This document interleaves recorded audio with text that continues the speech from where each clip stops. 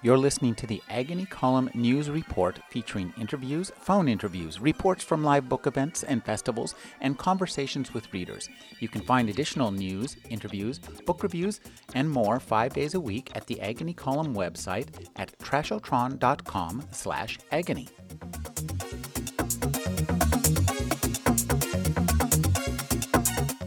How many fans of H.P. Lovecraft here, huh? A bunch, yeah? How many people know anything about his life?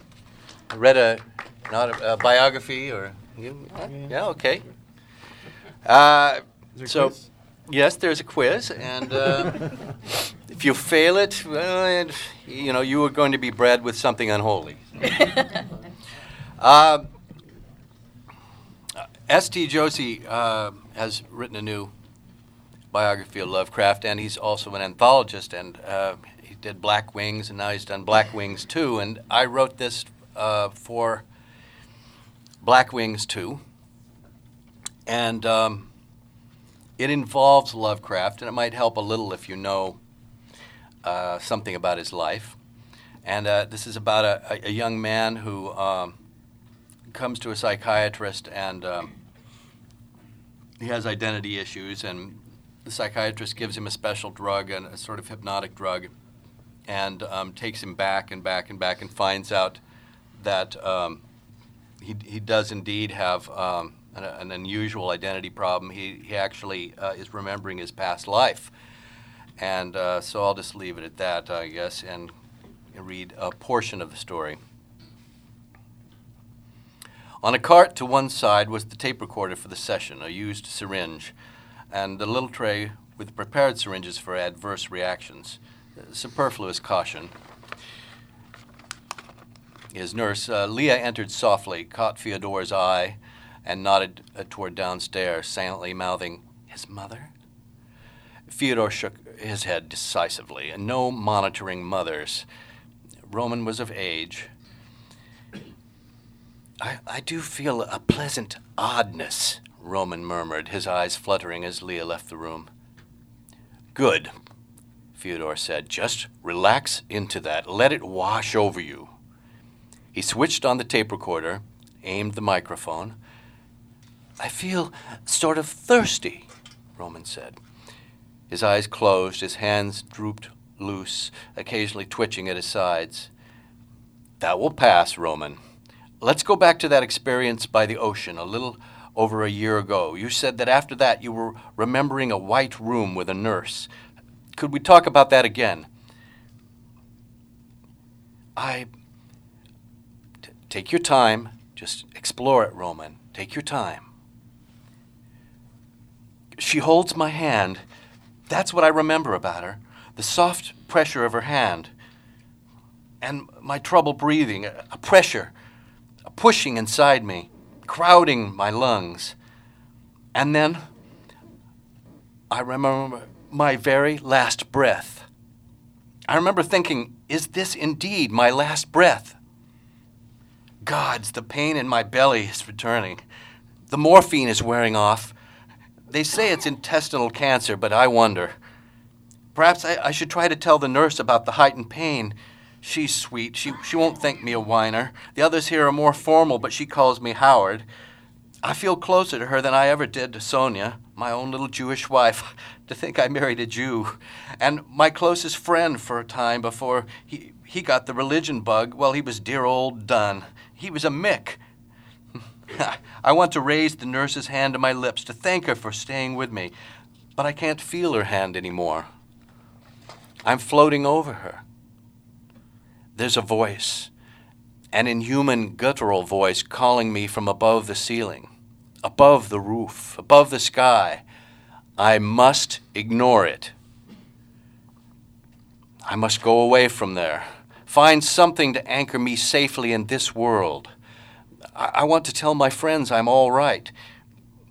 I drifted, found myself in front of old Dunn's house. And there's a cat, heavy with pregnancy, curled up under the big elm tree. I love cats. I feel drawn to her. That calling comes again from the deep end of the sky. I need to anchor down here. The cat. I fall into her. the warm darkness, and then the sounds, the scent of her milk and the feeling of her soft belly, light. And I remember exploring. I was exploring the yard and the big tree overshadowing me, and days pass, and I grow, and the sweet mice scurrying to escape me. Fyodor had to lean close to hear him now. Oh, the mice taste sweeter when they almost escape, and the birds, they seem happy to die under my claws. Their eyes are like gems. And then the light goes out. The gems fall into eternity, and they mingle with stars. I can scarcely think, but my body is my thought as I patrol the night. I pour myself through the shadows. The other cats, well, I avoid them most of the time. If I feel the urge to mate, I go into the house. This house, through the back door, the girl lets me in. I know what a girl is, what people are. I remember that much. I know there's food and comfort there. I rub against the girl's legs, climb onto her lap. I will let my embers smolder there. She admires my golden eyes. The girl tells her mother and Father Dunn, who's come to visit, that the cat understands everything she says.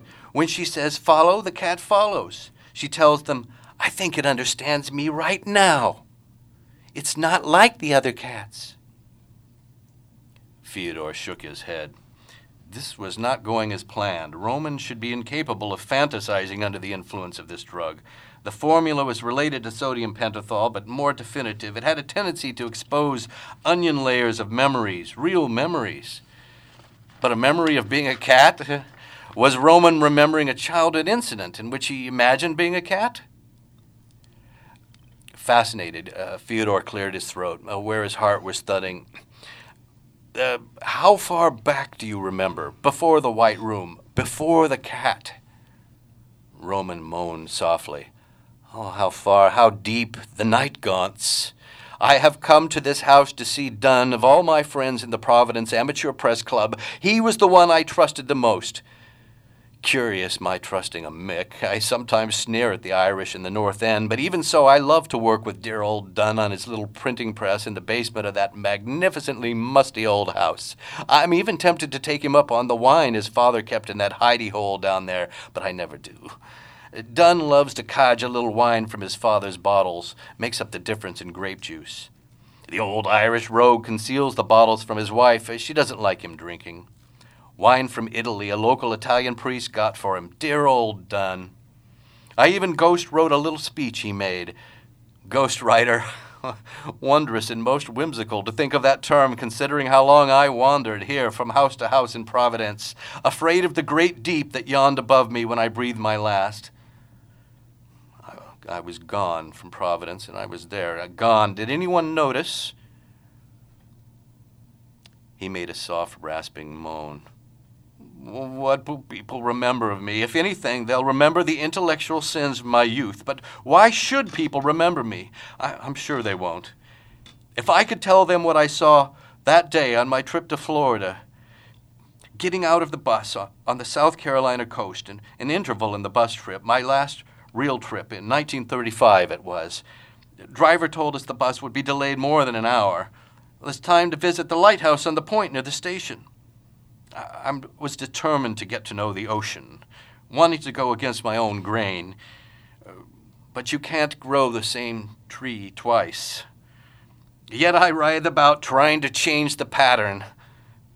I will go to sea until I make peace with its restless depths. Despite what I told Wandry, or because of it, I'll show them I'm more than the polysyllabic phobic they think me. Found the lighthouse, tumbled down old structure, seems to have been fenced off. A broken spire, what a shame. There's been a storm. I can see the wreck from the sea mingled with its ruins. The breakers have shattered the lower seaward wall of the lighthouse. There, is that a hollow beneath it? I clamber over fence, over slimed stones, drawn by the mystery, the possibility of revealed antiquity. Perhaps the lighthouse was built in some old colonial structure. Look here, a hollow, a cobwebbed chamber, and within it a sullen pool of black water, its opacity broken by a coruscation of yellow. What could be glowing, sulphurous yellow within the water of a pool hidden beneath a lighthouse. It's as if the lighthouse had one light atop and a diabolic inverse light sequestered beneath. There, I stare into it, and I see something I've glimpsed only in dreams. The tortured spires, the cracked domes, the flyers without faces. I'm teetering, falling into it. I'm falling, swallowing salt water. Something writhes in the water as I swallow it. An eel without a physical body. Yet it nestles within me now, biting, whispering. And then darkness, walking back on the bus, looking fuzzily about me. How did I make my way back to the bus? Cannot remember. The driver solicitous, asking, "You sure you're all right, sir? You're wet clear through." I insist I'm well enough. I take a few minutes to change my clothes in the station restroom. The other passengers are exasperated with me. I'm delaying them even further. I feel quite odd as I return to the bus. Must have struck my head exploring that old lighthouse. Had a dream, a nightmare. Can't quite remember what it was. Dream of something crawling into my mouth, worming through my stomach, down to my intestines. Something without a body as we know them. Quite exhausted. I'll fall asleep in my seat on the bus, and when I wake, we'll be in northern Florida. Fyodor glanced at the tape recorder to make sure it was going. Had he administered the drug wrongly, this could not be a memory. Roman could not possibly remember 1935. Still, it was surely a doorway into Roman's unconscious mind. A powerful mind, a writer's mind, perhaps. A narrative within a narrative, not always linear, a Nautilus shell recession of narrative. Eyes shut, lids jittering, Roman licked his lips and went hoarsely on. Trip to Cuba canceled. Still, Florida. Saw alligators in the sluggish green river. Seemed to glimpse a slitted green eye, and within that eye a sulphurous light shining from some black sky. A great many letters to write on the bus back. Handwriting can scarcely be legible, and oh, the pain. In the midst of my midst, how it chews away. Cursed as always with ill health, getting my strength in recent years, discovering the healing power of the sun, and then this, the old flaw, chews at me from within. I fear seeing the doctor, nor can I afford him. Little bit tea and crackers to eat today. Can't bear much more anyway. The pain in my gut. I seem to be losing weight. R.E.H. is dead. It's strange to think of Two-Gun Bob taking his own life that way. He should have been a swordsman, striking the life from the faceless flyers when they struck at him in some dire temple, not muttering about his Texas neighbors, not stabbed through the soul by his mother's passing. We should not be what we are. We were all intended to be something better, but we were planted in tainted soil, R.E.H. and I, tainted souls blemished by the color out of space. I wrote from my heart, but my heart was sheathed in dark yellow glass, and its light was sulphurous. So much more I wanted to write. A great novel of generations of Providence families, their struggles and glories, their dark secrets and heroics. I can be with them, perhaps, when I die. I will become one of the old houses of Providence, wandering, searching for its secrets. And I refuse to leave Providence when I gasp my last. The sweet little nurse takes my hand more tenderly than Sonia ever did. But God bless Sonia and her infinite patience. If only... Oh, it's too late to think of that now. The nurse is speaking to me. "Howard, can you hear me? I believe we've lost him, Doctor. Pity, such a gentlemanly fellow, scarcely older than..." I can't hear the rest. I'm floating above them, amazed at how emaciated my lifeless body is, my lips skinned back, my great jutting jaw, my pallid fingers. I'm glad to be free of that body. There's no pain here, but something calls me from the darkness above. Is the light of heaven up above? I know better. I know about the opaque gulfs, the deep end of the sky, the hungry deep. I will not go. Well, that'll do.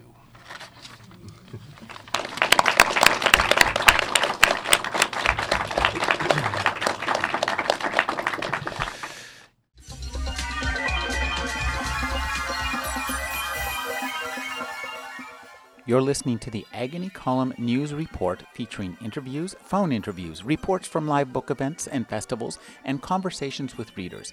You can find additional news, interviews, book reviews, and more 5 days a week at the Agony Column website at trashotron.com/agony.